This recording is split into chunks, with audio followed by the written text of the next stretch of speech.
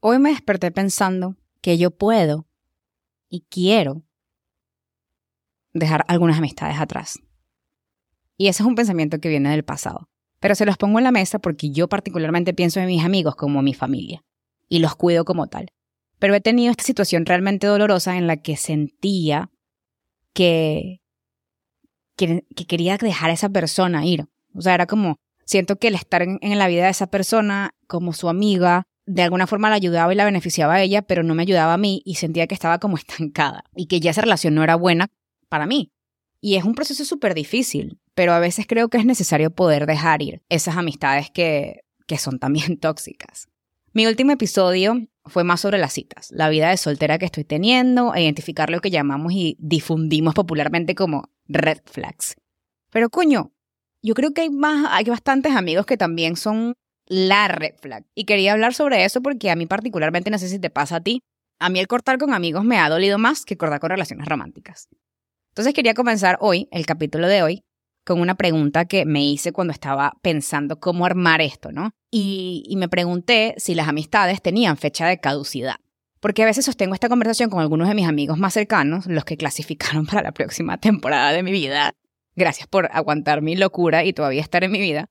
Y recuerdo que conversamos sobre cuándo una amistad ya no es buena o cuándo simplemente te lastiman y no es no es sostenible, o cuándo como que bloquear esa amistad está bien y sacarla de tu vida. Entonces, puño, yo siento que hay veces en que tus amigos te hacen ghosting y es y que no te enteras porque coño te hicieron ghosting sino meses o años después y es y que, ok, era por eso. Y puede ser que nunca te enteres, ¿no? Pero básicamente yo creo que esto pasa como cualquier serie de Netflix. No sabemos si va a seguir, si se cancela o si vamos a conocer el final y es como que caemos en esa certidumbre. De todos modos, quería hacer este episodio porque en este proceso en el que me encuentro ahora, coño, me di cuenta de que solo quería invertir mi energía y tiempo en personas que me hicieran sentir bien, valorada, escuchada y sobre todo que me hicieran sentir que podía ser yo misma en cualquier momento, incluso aunque fuese la peor versión de mí misma, a través de mucha compasión y obviamente mucha paciencia, ¿no? Nadie tiene por qué lidiar con tu vaina, eso sí, y con tu shit. Pero es muy rico poder sostener espacio para alguien en su peor momento y que también lo encuentres en una amistad. Es increíble sentirse apreciada, pues. Y yo no lo digo por el tema del ego, ni por el tema de que necesito validación, sino porque siento que como ser humano todos merecemos ese espacio de intercambio genuino. En todo momento, incluso cuando estamos evolucionando. Yo he tenido amigos que no me presionan y no me manipulan para hacer algo que ellos quieren y eso es lo mejor que te puede pasar porque también he tenido amigos que me han destrozado el corazón por completo y coño, recuperarme de eso, para ser muy honesto, a mí me duele mucho. Y creo que es como que más doloroso otra vez en el tema de las series, que, o sea, una vaina más dolorosa que cuando cancelan tu serie favorita de Netflix, es como, marico, ¿pero por qué? Es como que no entiendes nada. Entonces, lo que hice para este episodio y sobre todo para este tema en febrero, revisar mis anotaciones, los poemas que escribí, como que sobre todo los momentos en los que me he sentido como traicionada por mis amigos o mis parejas desde la universidad. Entonces también estuve investigando un poco en el tema de la psicología, que ustedes saben que es una de las cosas que me apasionan y es una de las cosas que más hablo en Cuestionando, prestando también mucha atención a lo que ellos me hacían sentir y que era mío y que venía de ellos. Y pude notar cosas que en verdad hoy quiero compartir con ustedes, que son como las 4 señales más claves y generales que me ayudaron a detectar y hoy en día me ayudan a detectar cuando un amigo es tóxico y cuando hay que hacer un cambio en la vida y dejar ir esa amistad para, coño, mantener un poquito en la paz y el balance mental. Yo creo que no está mal hacer una especie de casting para decidir con quiénes quieres continuar y con quiénes no. Porque actually es bastante liberador y te ayuda a tu proceso evolutivo propio. La primera cosa que quería decirles, y es una de las cosas que yo sentí, que me ayudaron a identificar, vamos a hablar de 4 cosas. Pero la primera es sentirte que no tienes apoyo. Porque el apoyo es algo que tiene que ser tangible. Mucha gente lo pone en el cielo como si fuese una nube, y en verdad el apoyo tiene que ser algo que esté ahí cuando sobre todo nos estamos abriendo con alguien con el que podríamos estar haciendo bonding o generar una relación a nivel de amistad.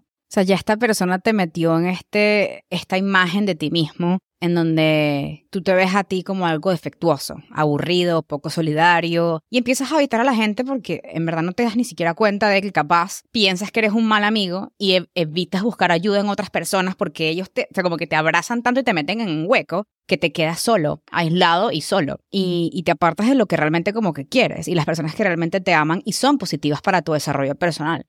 No vale la pena pasarse al lado oscuro por una persona. Pero ahora obviamente no quiero ser tan pesimista y también quiero decirles algunas cosas que yo hice en el pasado que me ayudaron a tener como herramientas cuando estoy pasando por este momento. O sea, si estás pasando por este momento, ¿qué puedes hacer, no? Que te pueda abrir un poco la mente y el panorama y tomar una decisión que al final sea la mejor para ti. Otra persona te diría, coño, no puedes hacer nada. O sea, tú eres su amigo, no seas mierda y quédate ahí.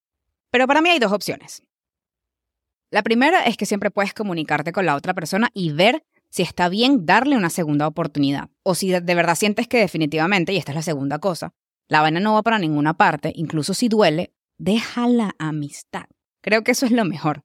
Agradece mucho e intenta añorar el tiempo para pensar, o sea, añorar el tiempo que pasaste con la persona y tomarte el tiempo para pensar y procesar lo que acaba de pasar con esa situación. Lo que hice yo en el pasado, cuando tenía peleas con amigos o descubrí que había algo extraño, lo primero que hacía era tomarme espacio, que es la regla del no contacto, cero comunicación. Porque esto me hizo tomar, o sea, me abrió la oportunidad de tomarme un tiempo alejada de esa amistad para ordenar mis sentimientos y obtener claridad sobre qué coño iba a hacer. También como para pensar cómo sería mi vida objetivamente sin esta persona, cómo iría mi día a día. Cómo sería mi semana, mi mes, mi año, lo que sea. Lo segundo que yo hacía era establecer límites. Dejaba muy en claro que no aceptaría ciertos comportamientos como que me griten, me mientan, marico, hablen paja, o me cancelen los planes a último momento sin explicación, porque todas esas cosas te afectan y tienes que explicar obviamente cómo esos comportamientos te afectan y cómo vas a responder a ellos y, sabes, también es complicado. Está bien hacerle saber a la otra persona hasta dónde puedes llegar. En todo. Empleos, amistades, relaciones, series de Netflix, lo que te dé la gana. Lo tercero es comunícate con anticipación. Piensa lo que vas a decir. Yo, por ejemplo, soy una persona que me cuesta demasiado resumir. Es como hablo mucha paja y yo uso la comedia como un coping mechanism para no hablar cuando algo me molesta, porque ya a esta manera que yo soy no le gusta el confrontamiento.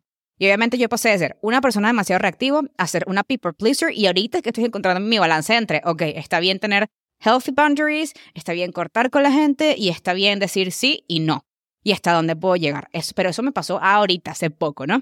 Yo creo que una vez que sepas y necesites terminar la amistad, háblalo, brother. Comunícalo. Y si puedes hacerlo en persona, mejor. Elige un lugar privado, ¿sabes? Como que no vayas a hacer la vaina demasiado pública y demasiado dramática, porque yo sé que nos encanta el drama, pero ajá. Y si no te sientes seguro porque la persona te hizo ya demasiado daño, llámalos o escribe una carta. Pero no les mandes un mensaje de texto, porque en el mensaje de texto no se puede, o sea, a menos de que seas un escritor del carajo y te dediques a escribir y tal, y puedas poner tus emociones en letra, que es muy poco probable porque ni yo ni nadie puede totalmente, a menos de que seas un poeta, y creo que todavía falta expresar incluso la intención en la voz, puede hacer que la persona lo entienda de cierta forma. Quedarte atrapado en una amistad tóxica puede hacerte sentir avergonzado, incluso confundido, o sea, te quedas como desconfiado, pues. Y entiendo que a veces sea muy difícil hacer la tercera cosa que dije, que es comunicarse con esa persona.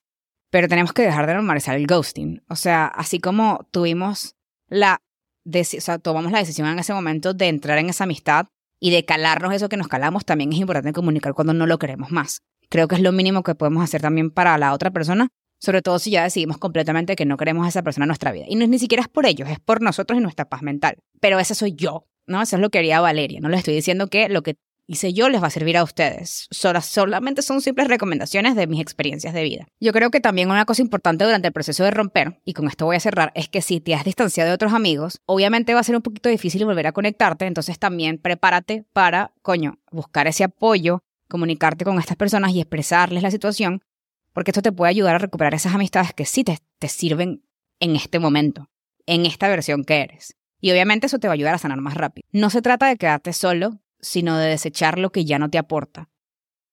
En el caso de que tengas amigos mutuos, que esto también me ha pasado, porque capaz lo preguntes, si termino con esa amistad, termino con mi grupo de amigos y tal, no sé qué más. usted recuerde todos los días que usted es arrechísimo y usted tiene la capacidad de hacer conexiones y amistades nuevas todos los días. No tengas miedo a eso. No le tengas miedo a dejar ir a alguien solamente porque es lo único que conoce. Novio, familia, pareja. Eso es lo que te diferencia de ser una persona capaz con apego evitativo y ansioso a una persona que ya tenga un poco más de apego hacia la gente seguro. Que si está la gente en tu vida bien y si no también, la vida sigue y puedes empezar a conectar con otras personas. Nunca olvides que nadie tiene el derecho de maltratarte y sobre todo manipularte porque tengan mierdas pasando en su vida. Yo entiendo que a veces tener mucho en común y las conexiones son geniales, pero tu paz mental, créeme, que es 1000 veces más importante que mantener una amistad que ya no te sirve. Espero que les funcione y si sienten que hay alguien que podría beneficiarse de escuchar esto ahorita y esté pasando por un momento rudo dejando o sintiéndose incómodo con una amistad, compartan el episodio. Vayan a mi canal de YouTube, suscríbanse. Nos vemos muy pronto y les mando un beso. Los quiero mucho.